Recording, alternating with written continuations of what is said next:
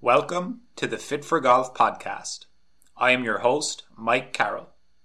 The goal of the Fit for Golf podcast is to share insightful and entertaining conversations based around golf, fitness, and health. In today's episode, I have the honor of speaking with Larry Mize. Larry played in over 600 PGA Tour events, won the 1987 Masters, played in the 1987 Ryder Cup, and now plays on the Senior Tour. In this episode, we discuss Larry's famous Masters win and his Ryder Cup experience, but also get into other topics, including different instructors he worked with, how he has implemented modern technology in his practice, how he prepares for events, and the transition from the PGA to Senior Tour. I believe there are takeaways for all levels of golfer, and I could have listened to Larry talking golf all day. This podcast is sponsored by the Fit for Golf app, the only golf fitness resource you will ever need. Check it out on www.fitforgolf.blog. It is not available in the App Store. Today I am joined by a very special guest, a man with 613 PGA Tour events, 4 wins including the 1987 Masters, 11 second place finishes, 9 third place finishes, 86 top 10s, 411 cuts made, plus 233 Champions Tour events. Larry Mize, thank you for joining me. Oh, thanks, Mike. It's nice to be with you. Well, that's a lot of golf right there. that is a lot of golf. So my first question is, have you got it figured out?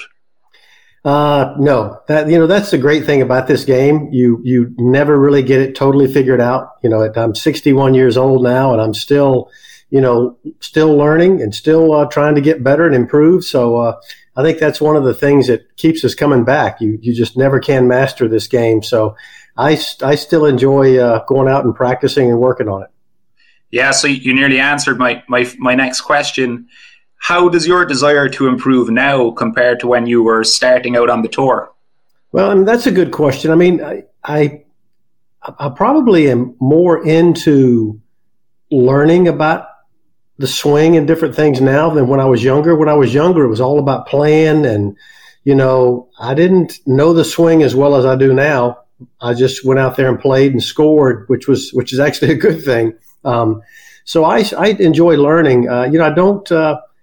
The fire doesn't burn as bright now as when I was younger, but I still enjoy it. I still enjoy competing and the camaraderie and the fellowship with the guys out there. I still enjoy that. But, I still enjoy going out there and practicing and learning. And, it's nothing like hitting good shots and seeing that ball fly down the fairway or fly at the pin.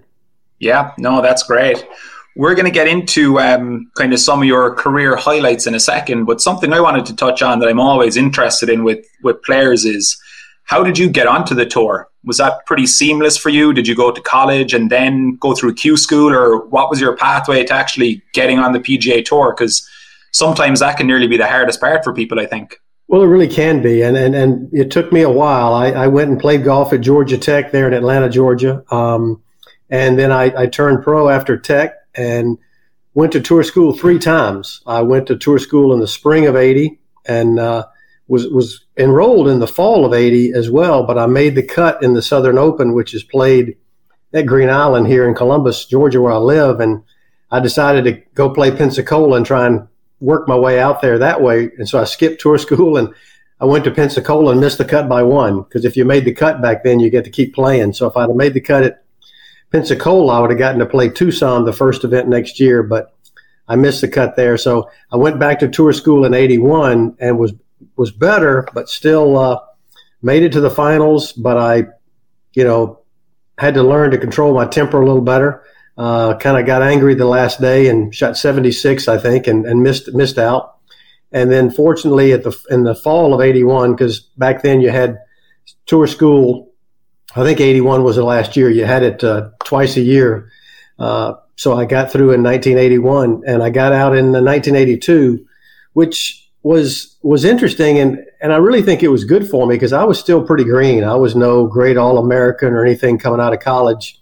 I still needed to learn some things. And the All Exempt Tour was starting in '83, so '82 was still the Rabbits, as they called us. You had to do. That's what you needed to qualify every week, right? Exactly. So you had to qualify every week. If you didn't qualify, now you had to find something to do for a week, and so it really brought me along as a player, having to go through that. You get in town and you play a practice round Sunday before qualifying. You qualify Monday, and sometimes it was at the tournament site. A lot of times it was at an off-site tournament, of course, and if you got in, then you went and had to play the golf course on Tuesday to try and learn it and then tee it up. And if you made the cut by Friday, you're kind of worn out. You played a lot of golf, and you're kind of a lot of times I'd make the cut and shoot a pair of 77s on the weekend and make like $300. So actually, when I first got out there, I'm telling my age now, you could make the cut and not make any money. The last few spots did not make any money. So that didn't last long. But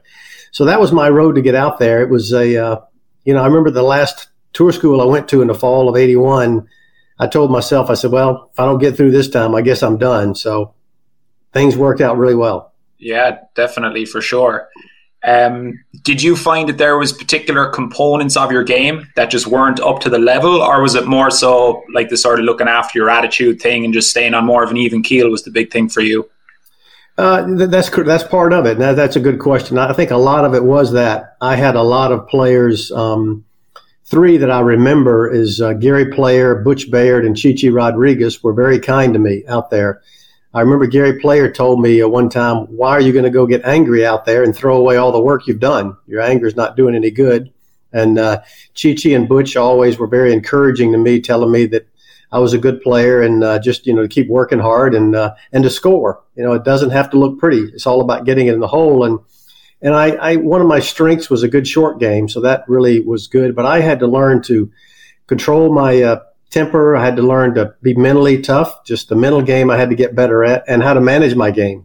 And that was, I think those were the biggest components. I think the ball striking got better as I went out there, but the biggest part is, managing my game. And, you don't just play a par five and beat two shots. If you can't get there, you lay it up to the correct distance, give yourself a good wedge in there. And just, strategizing. I mean, I can still remember, learning to, okay, pins on the right side of the green. I'm trying to drive it down the left side of the fairway rather than just put it in the fairway. So, because driving accuracy, I was not long, but I could put it in the fairway where I wanted to most of the time. So that's what I needed to learn out there. And it was a slow process. I played really well at the very end of the year to keep my card.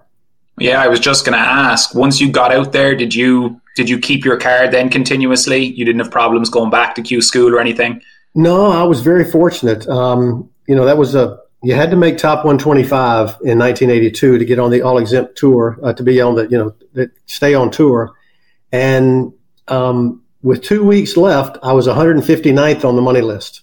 Oh, wow. So, I went to Pensacola, had I think it was my first top 10, and maybe my only top 10. I finished ninth at Pensacola and made $4,200 something like that, 45, and went from 159 to 152. Not as big a jump as I was hoping. And so then the last tournament was Disney World. It was a bigger purse, and I went in there thinking, okay, let's play well. Let's at least make top 150, because if you were 126 to 150 on the money list, you were exempt to finals. I wouldn't have to go back to the local qualifying. Well, after 3 days, I was 8 under par and shot a couple under the front, and I was 10 under. And I was still 10 under going into 15. 15, I made a long putt for birdie on 15. 16, I made another long putt for birdie. 17, I hit it in there close and made that putt for birdie. So now I'm 13 under par. And the 18th fairway looked about as wide as a bowling alley to me at that time. And I had no chance of hitting that fairway. So I drove it in the rough, sloshed it out of the rough up there in front of the green, chipped it up there, about a tester, 4 to 6 feet, and was able to knock that in to shoot 67 and finish 13 under par. And my wife was with me and my parents were with me. And sure enough, the computers went down. We had to wait around till about 8 o'clock that night, and I'd tied for 11th, I think, and made $9,200 because it was a bigger purse, and unbelievably went from 152 to 124. That last week. and was able to keep my card. And I'll never forget, my wife and I, from Orlando, we drove up to Jacksonville. I played the Players Championship, the PPC, on my way home because I knew I'd get to play it next year. So I was excited about that. Oh, nice. It was by the skin of my teeth. I got in there and I was able to, stay exempt. And it was, for me, that was a dream coming true for me. Yeah, small margins, as they say. Right. If we fast forward a little bit, Larry, so probably you're best known for your 1987 Masters victory, which I'm sure you never get sick of talking about. When I was explaining to a couple of kind of my family members who were, say, less passionate golf fans, I said, even though you might not be that familiar with Larry, I guarantee you recognize one of his golf shots, which is obviously the chip in the playoff hole. But what's less mentioned is the birdie on the 72nd hole. So talk us through that.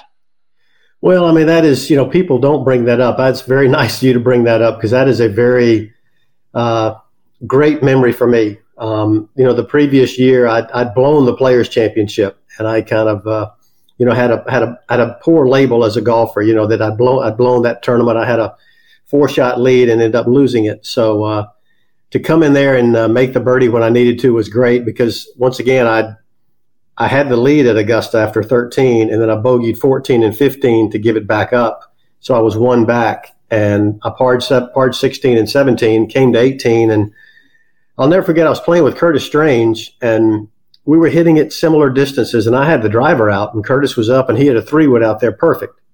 And my caddy and I, Scott Steele, we both said, well, I think let's just hit a good 3-wood out there. So I hit a 3-wood out there beside the bunker and left me a big 9-iron in there. I had about 140 yards, and generally speaking, when you're under the gun, most of the time it's better to hit something hard rather than try and finesse something in there because you're pretty nervous.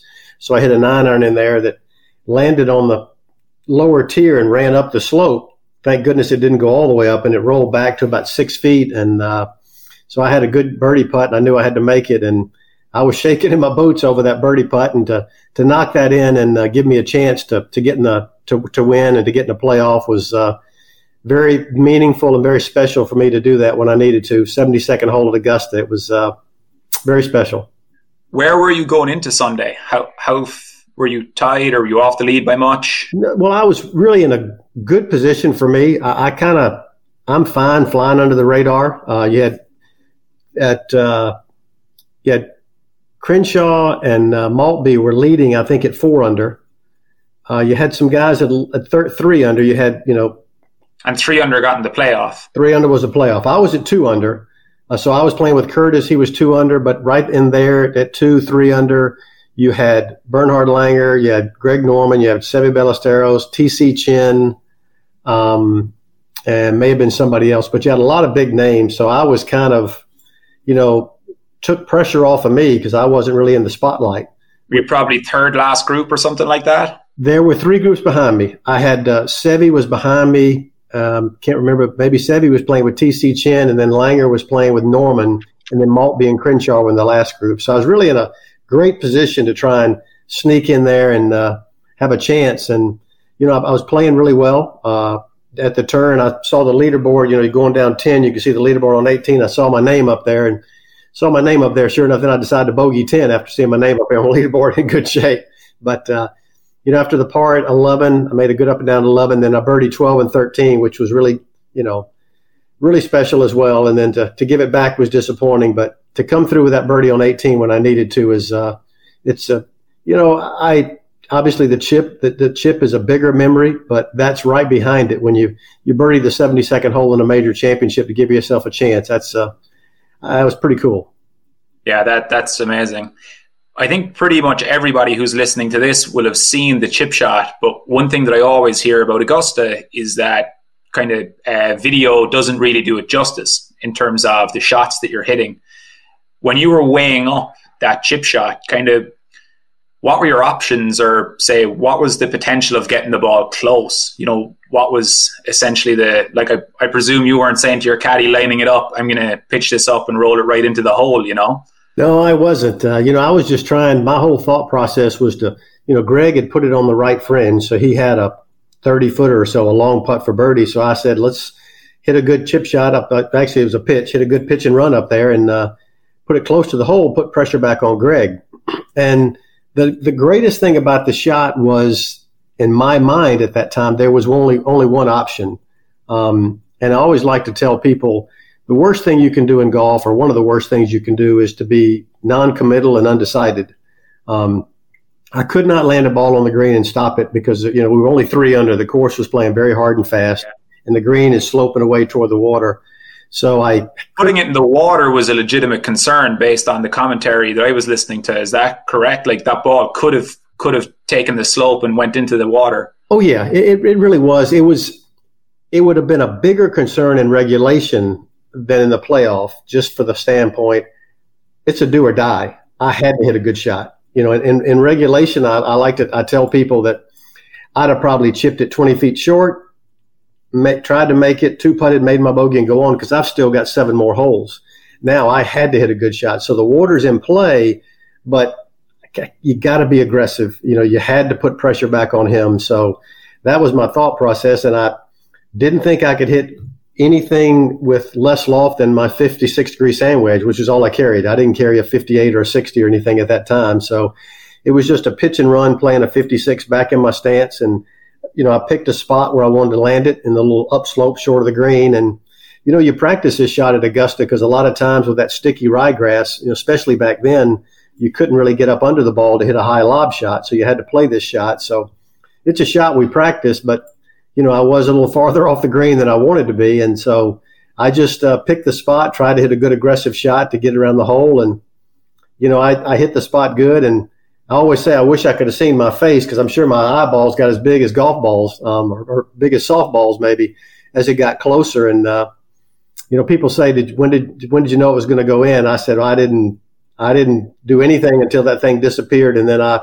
threw the club up in the air and jumped and ran around, and I was screaming like a madman. I was so excited to, it was a dream come true just to play in the tournament for me, being from Augusta and, watching those great players, and to be able to play in it and then have a chance to win it. And then to beat 2, tremendous players like Seve Ballesteros and Greg Norman. And then to get the green jacket from my favorite golfer, Jack Nicklaus, was just made it an unbelievable week for me. Yeah, no, it's hard to beat, really, Larry. Last question on the Masters. Is the annual Champions Dinner your favorite night of the year, every year? Well, it's definitely one of them. I look forward to that every year. It is such a special night. It's just the past champions and the chairman, which is now Fred Ridley now, and the members. They're so good to us there. The food is great, as you can imagine. They've got great chefs there at Augusta, and just the fellowship we have. And, for me coming along when I did, somebody was saying, I guess I need to look this up, but I guess there have only been about 3 or 4 champions that I haven't been with, because, when I started going there, we still had Henry Pickard, Herman Kaiser, Claude Harmon.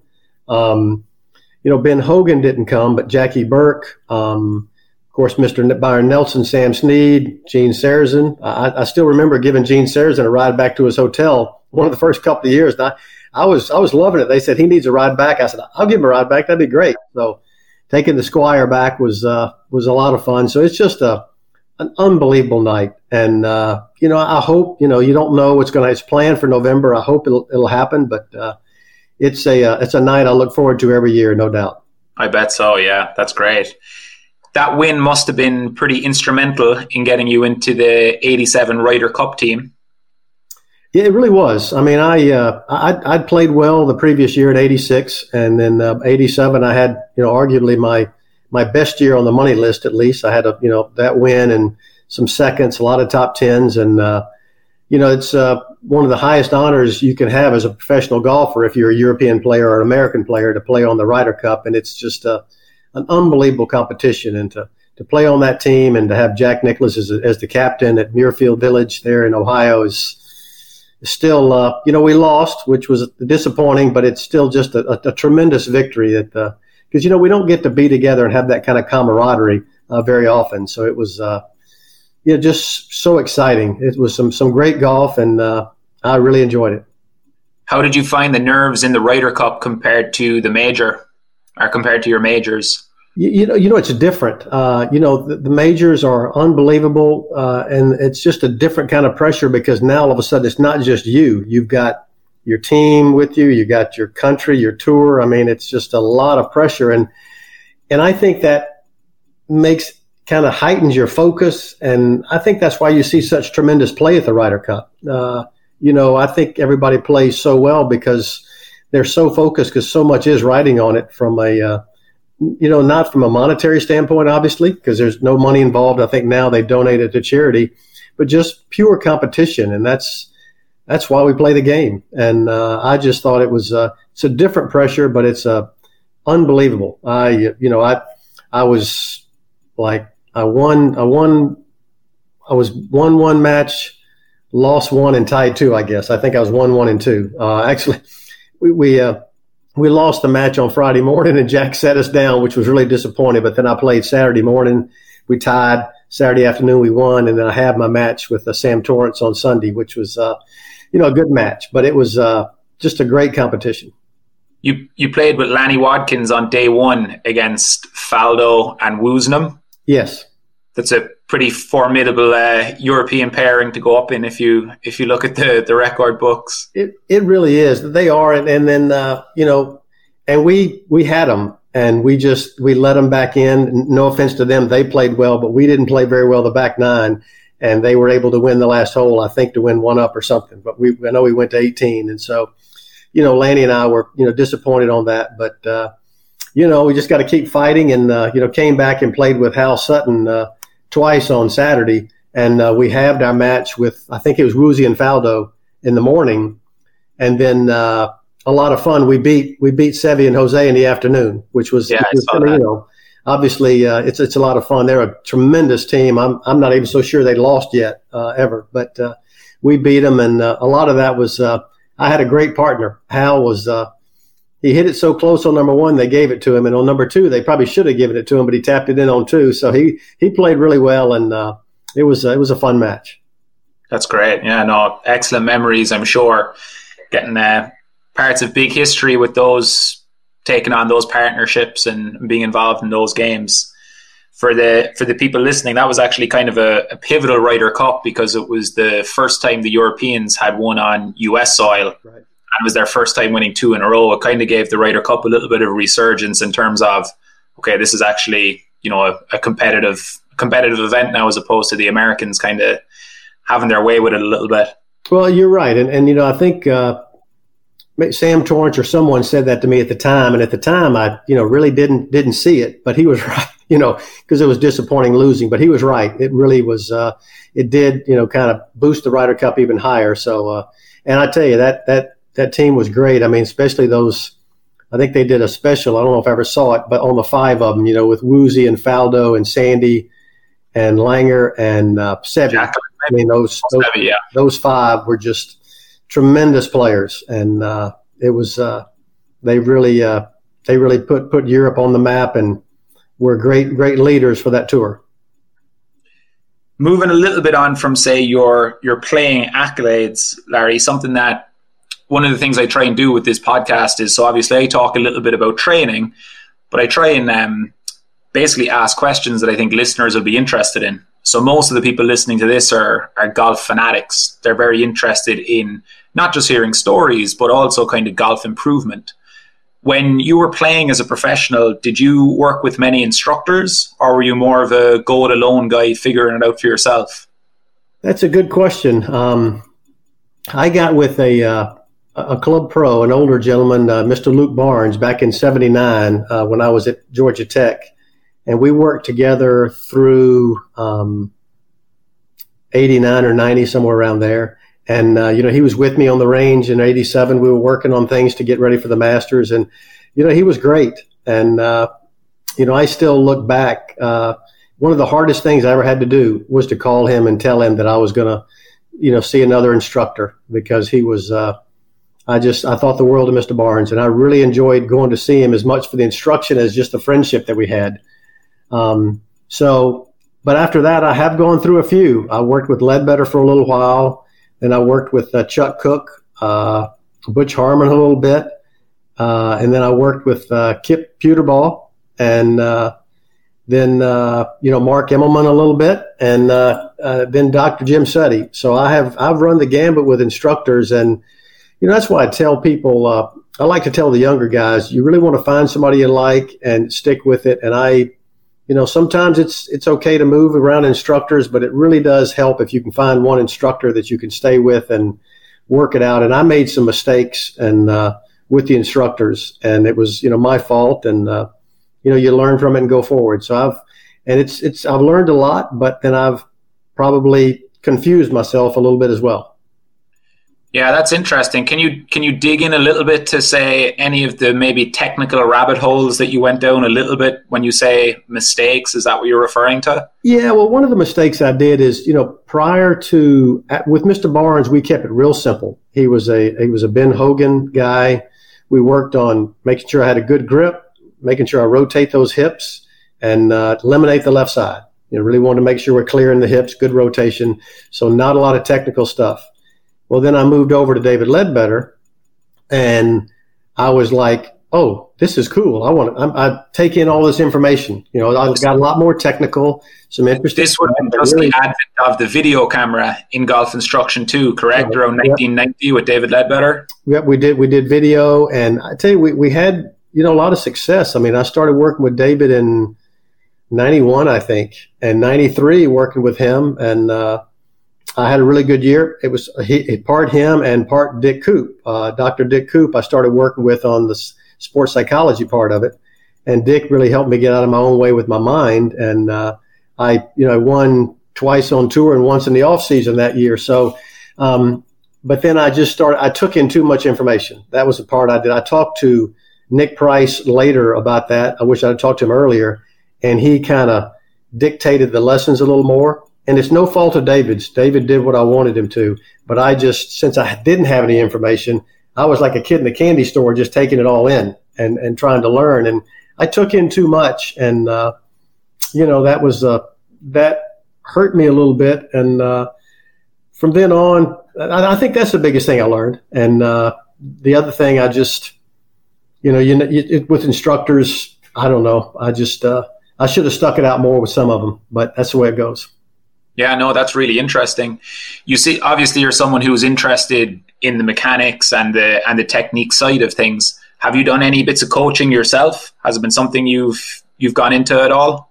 No, I don't really have any desire to do that. I mean, I enjoy helping people. Don't get me wrong, and if someone asks, I'll do whatever I can to help them. But I don't want to get into that part of it. I just I don't think I'm talented enough in that area. I think it's a lot easier for me to help a good player. Sometimes in pro-ams, I'm trying to help them and I want to make sure I don't mess them up. So I just, I think maybe I'd be an okay teacher, but I don't think I'd be that good. So I'm going to leave that to other people. And I still enjoy playing. I enjoy the playing part of it much more than the teaching part. Yeah, no, that's great. So this kind of ties in with what you were saying about information. You've played professional golf and you're still playing professional golf with and without the aid of technology. So kind of, I suppose, around 1990, when you went to David Ledbetter, was when video cameras and slow motion video started to become popular. Now we have launch monitors, force plates, 3D analysis, essentially anything you can think of. How much, if any, of the more modern technology have you used in your own practice or in your own development? Well, that's a good question. You made me think. Probably one of the mistakes I did make, you made me think about this, was the video, and I probably did it too much because I was way too critical and I picked at it too much. Kind of like when you're picking at a scab, it's never going to get well. And so I still have that trouble today. I look at it and it's like, oh, well, that could be better and everything. And, golf swing is never going to be perfect. And you just want to get your swing and know what your swing is and go from there. So I think that was one of the mistakes I made, video and getting too much into that part of it, because before I let the ball tell me everything, and the ball doesn't lie. I just watched the ball, made adjustments, and went with where the ball was going good. Then I knew everything was better. But I enjoyed that. That was the problem. I really enjoyed that part of it. And so I got into it too much. And hit balls this morning and I videoed, and I was picking at it this afternoon, and I shouldn't.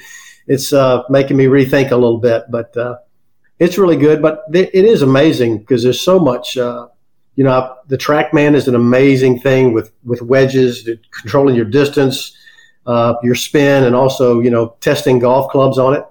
Obviously, working with you, I'm able to use one to try and get some more club head speed, and it's great to have that feedback. So used properly, I think it's just an amazing technology that we have today that the kids use, and it's great. I think it's really good, and I enjoy that part of it. Do you think your swing has changed at all just from the newer golf clubs? Say, without you trying to do anything differently, do you think you naturally gravitated to swinging any differently? Moving from the older wooden clubs to the kind of lightweight, shafts with the bigger heads now, and tried to change the launch conditions and things like that? Yeah, not really. I mean, if you look at my swing years ago and now, I mean, I could pick out some little things where it's changed, but the overall look is still the same. I've always been a little in to out swinger. It's still in to out. And so it's, some small changes, but if you ask people, say it's still the same way. They did one thing, I think on the Champions Tour a few years back, they put a swing in 93 of mine versus a swing now, and they were unbelievable. Yeah. So, you think, gee, I've done all that work. It hadn't changed much, but it's, that's just the way it goes. I mean, that's the thing. And I like to tell people, it's your swing. You got to learn how to play with your swing and get an instructor that's going to teach you with your swing and not try and change you into somebody else, because, you're better off with your swing than somebody else who just want to make your swing as good as you can. Yeah, no, that's very interesting. I think that's something that kind of regardless of the level of golfer you are, you can struggle with that, kind of how your technique looks versus essentially how you can play golf. Right. I mean, Lee Trevino had his swing. You didn't want to change that. It was a great swing and it worked, and wasn't like everybody's swing, but just make it right. And, of course, Lee knew what he was doing. Of course, yeah. So we're recording this on July 24th, 2020. So we're kind of in the middle, or hopefully maybe closer to the end of the coronavirus shutdown stuff. But the Champions Tour is starting up next week again. You'll be back playing. And this ties in nicely with what we were talking about in terms of technique, practicing on the range, tinkering with your mechanics versus going out and playing and learning how to score. So when you're on an off week from a tournament, how do you split up your time, say, versus on the range compared to playing the golf course, playing people in competitive matches? Sort of, how does a week look for you when you're preparing for a tournament? Well, that's a really good question. There have been times I've spent too much time on the range and not enough on the short game, because I always like to tell people you got to keep your strengths strong and try and make your weaknesses better. But too many times people, and I've probably been guilty of this at one point or another, you try so hard to make your weaknesses better, you lose your strengths, and you can't ever want to do that. So I try and spend a lot of time on my short game. We've got some good young players here in town. I think Russell Henley, that plays the PGA Tour, lives here now, and he and I'll go out and play a game of 21, a little pitching around a green, where you each hit two balls and you keep score with who's closest and so forth. And it's a great game because there's nothing like competition when you're practicing, because that's one of the hardest things to do in golf, is to recreate tournament-like pressure and conditions. So we'll compete on the putting green, we'll compete around the green, and work on that. And that's priceless to me, because I still think, best ball strikers in the world are going to miss on average 4 or 5 greens around, and you got to be able to get up and down. So I like to spend at least half my time practicing on the short game, at least, actually more on the short game than the long game. And then you got to get on the golf course. I haven't been playing that much. I haven't played much this week. So the next 2 days I will definitely be out on the golf course, because I think I've always felt like one ball flying at the pin on the golf course is worth 50 on the driving range.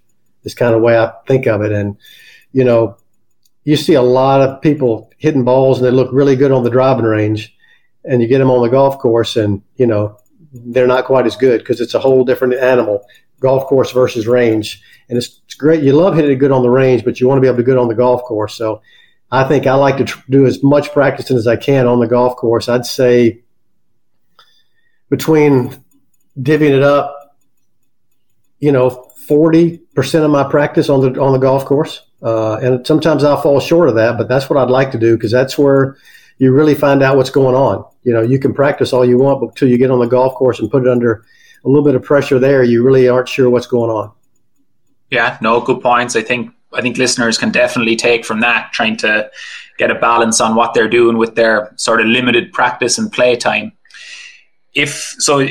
Interesting talking about you competing with the PGA Tour player in some of your practice sessions. Obviously, transitioning from the PGA Tour to the Senior Tour, we all know there's a difference in length of golf course and how far players tend to hit the ball.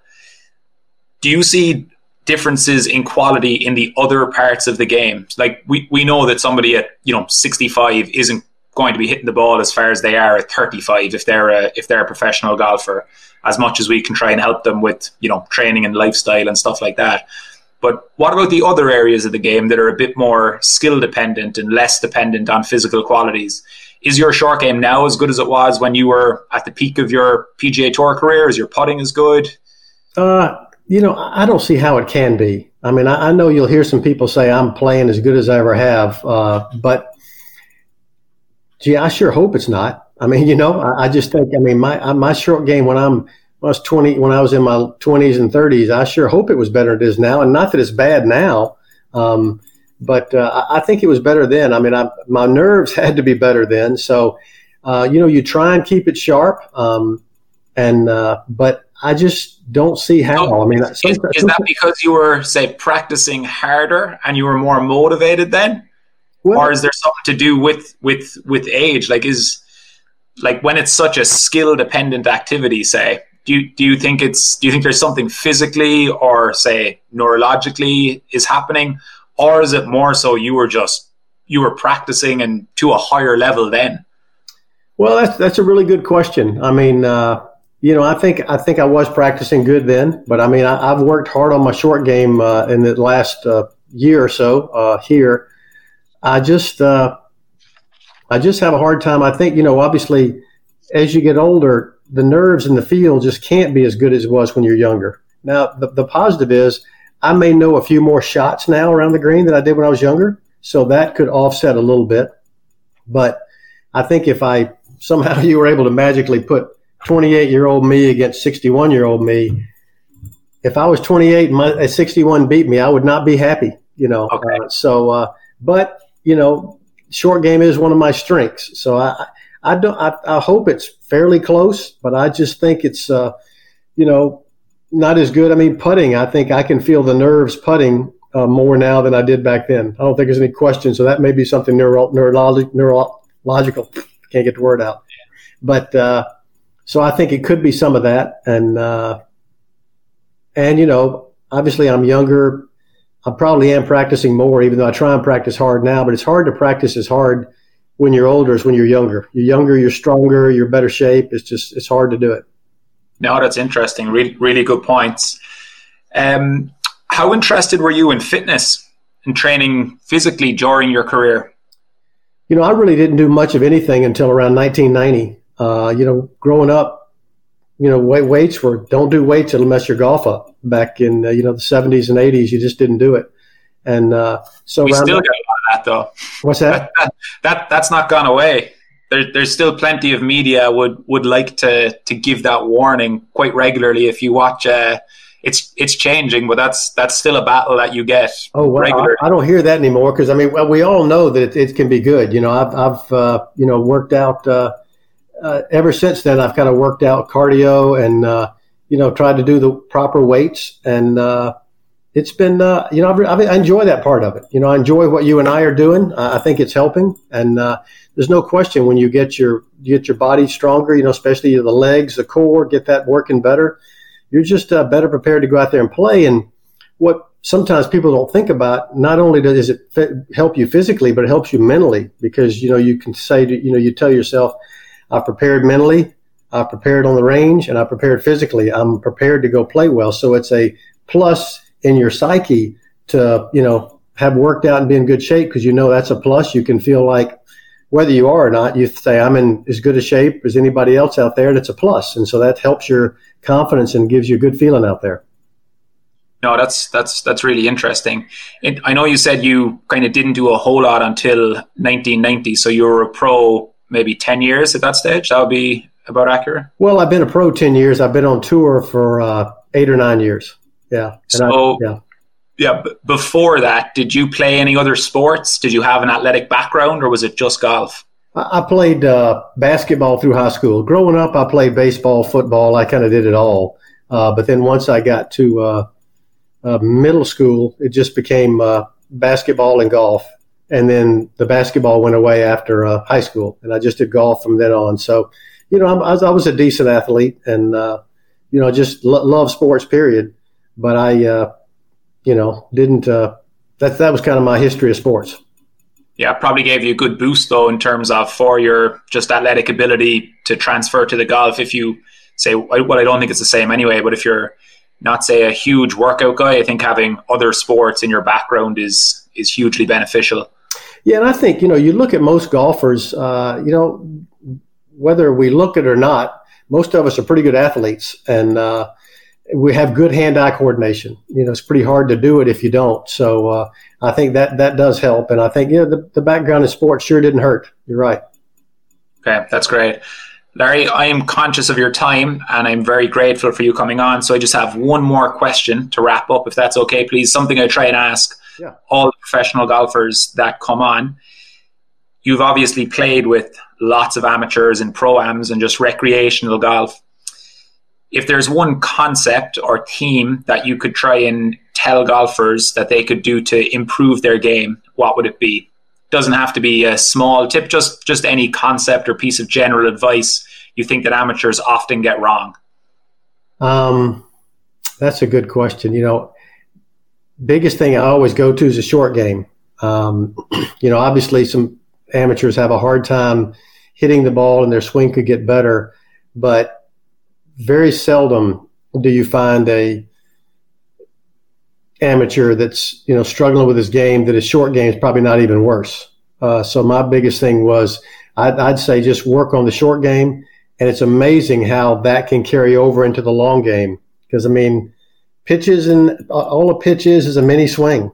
And obviously, you're not going to start pitching it good and your swing is going to be perfect all of a sudden. I don't mean that, but it just can really help, and it takes the pressure off your long game. When you've got a good short game, there's not as much pressure on your long game to hit the perfect shot, which is, good for pro or amateur. So I think the biggest thing is, to learn how to play golf around the hole. I think that's always a great way for kids to start, to learn how to play around the green, to be able to putt and chip and pitch it and stuff. And I still think amateurs spend too much time on the driving range and not enough working on the short game. Okay, I'm going to put you on the spot here and try and get you to dig one layer deeper just on that topic, okay? So this is going to go out on a Friday night. There'll be people practicing all weekend. Is there one concept you can give people to work on if they go to the pitching green tomorrow or Sunday? They have a half dozen golf balls with them. Is there a universal bit of advice that you can provide them to get, the basic pitching mechanics or something to develop their strike or control? Yeah, two things I would say. Set up with a majority of weight on your left side, because you see people hanging back on their right side and trying to scoop it. So set up with the weight on your right side and do not try and get the ball in the air. Just swing through. If you have to, swing it like a putter, and you'll realize there's plenty of loft on the club. Don't try and lift the ball in the air. Keep your weight left. Hit down and through the chip shot and pitch shot, and the club will do all the work and get it up. And if you get amateurs to get more on the left side and to swing down and through the shot and not try and scoop it with their hands, they're going to hit it a lot better, and they'll start getting a feel of what that feels like. And that's what a good golf shot is going to feel like as well. That's excellent. Larry, thank you very much for your time. I'm sure people will take a lot out of that, and I really appreciate it. Thank you very much. It's good to be with you. Thank you very much. Thanks a lot. Mm-hmm. Thank you for listening. I hope you enjoyed the podcast with Larry Mize as much as I did. I think he brought some brilliant information that we can all apply to our own games. Please feel free to share this episode with friends, and if you have a second, I would be grateful if you could leave a comment and review. Many thanks, and I will speak to you next time.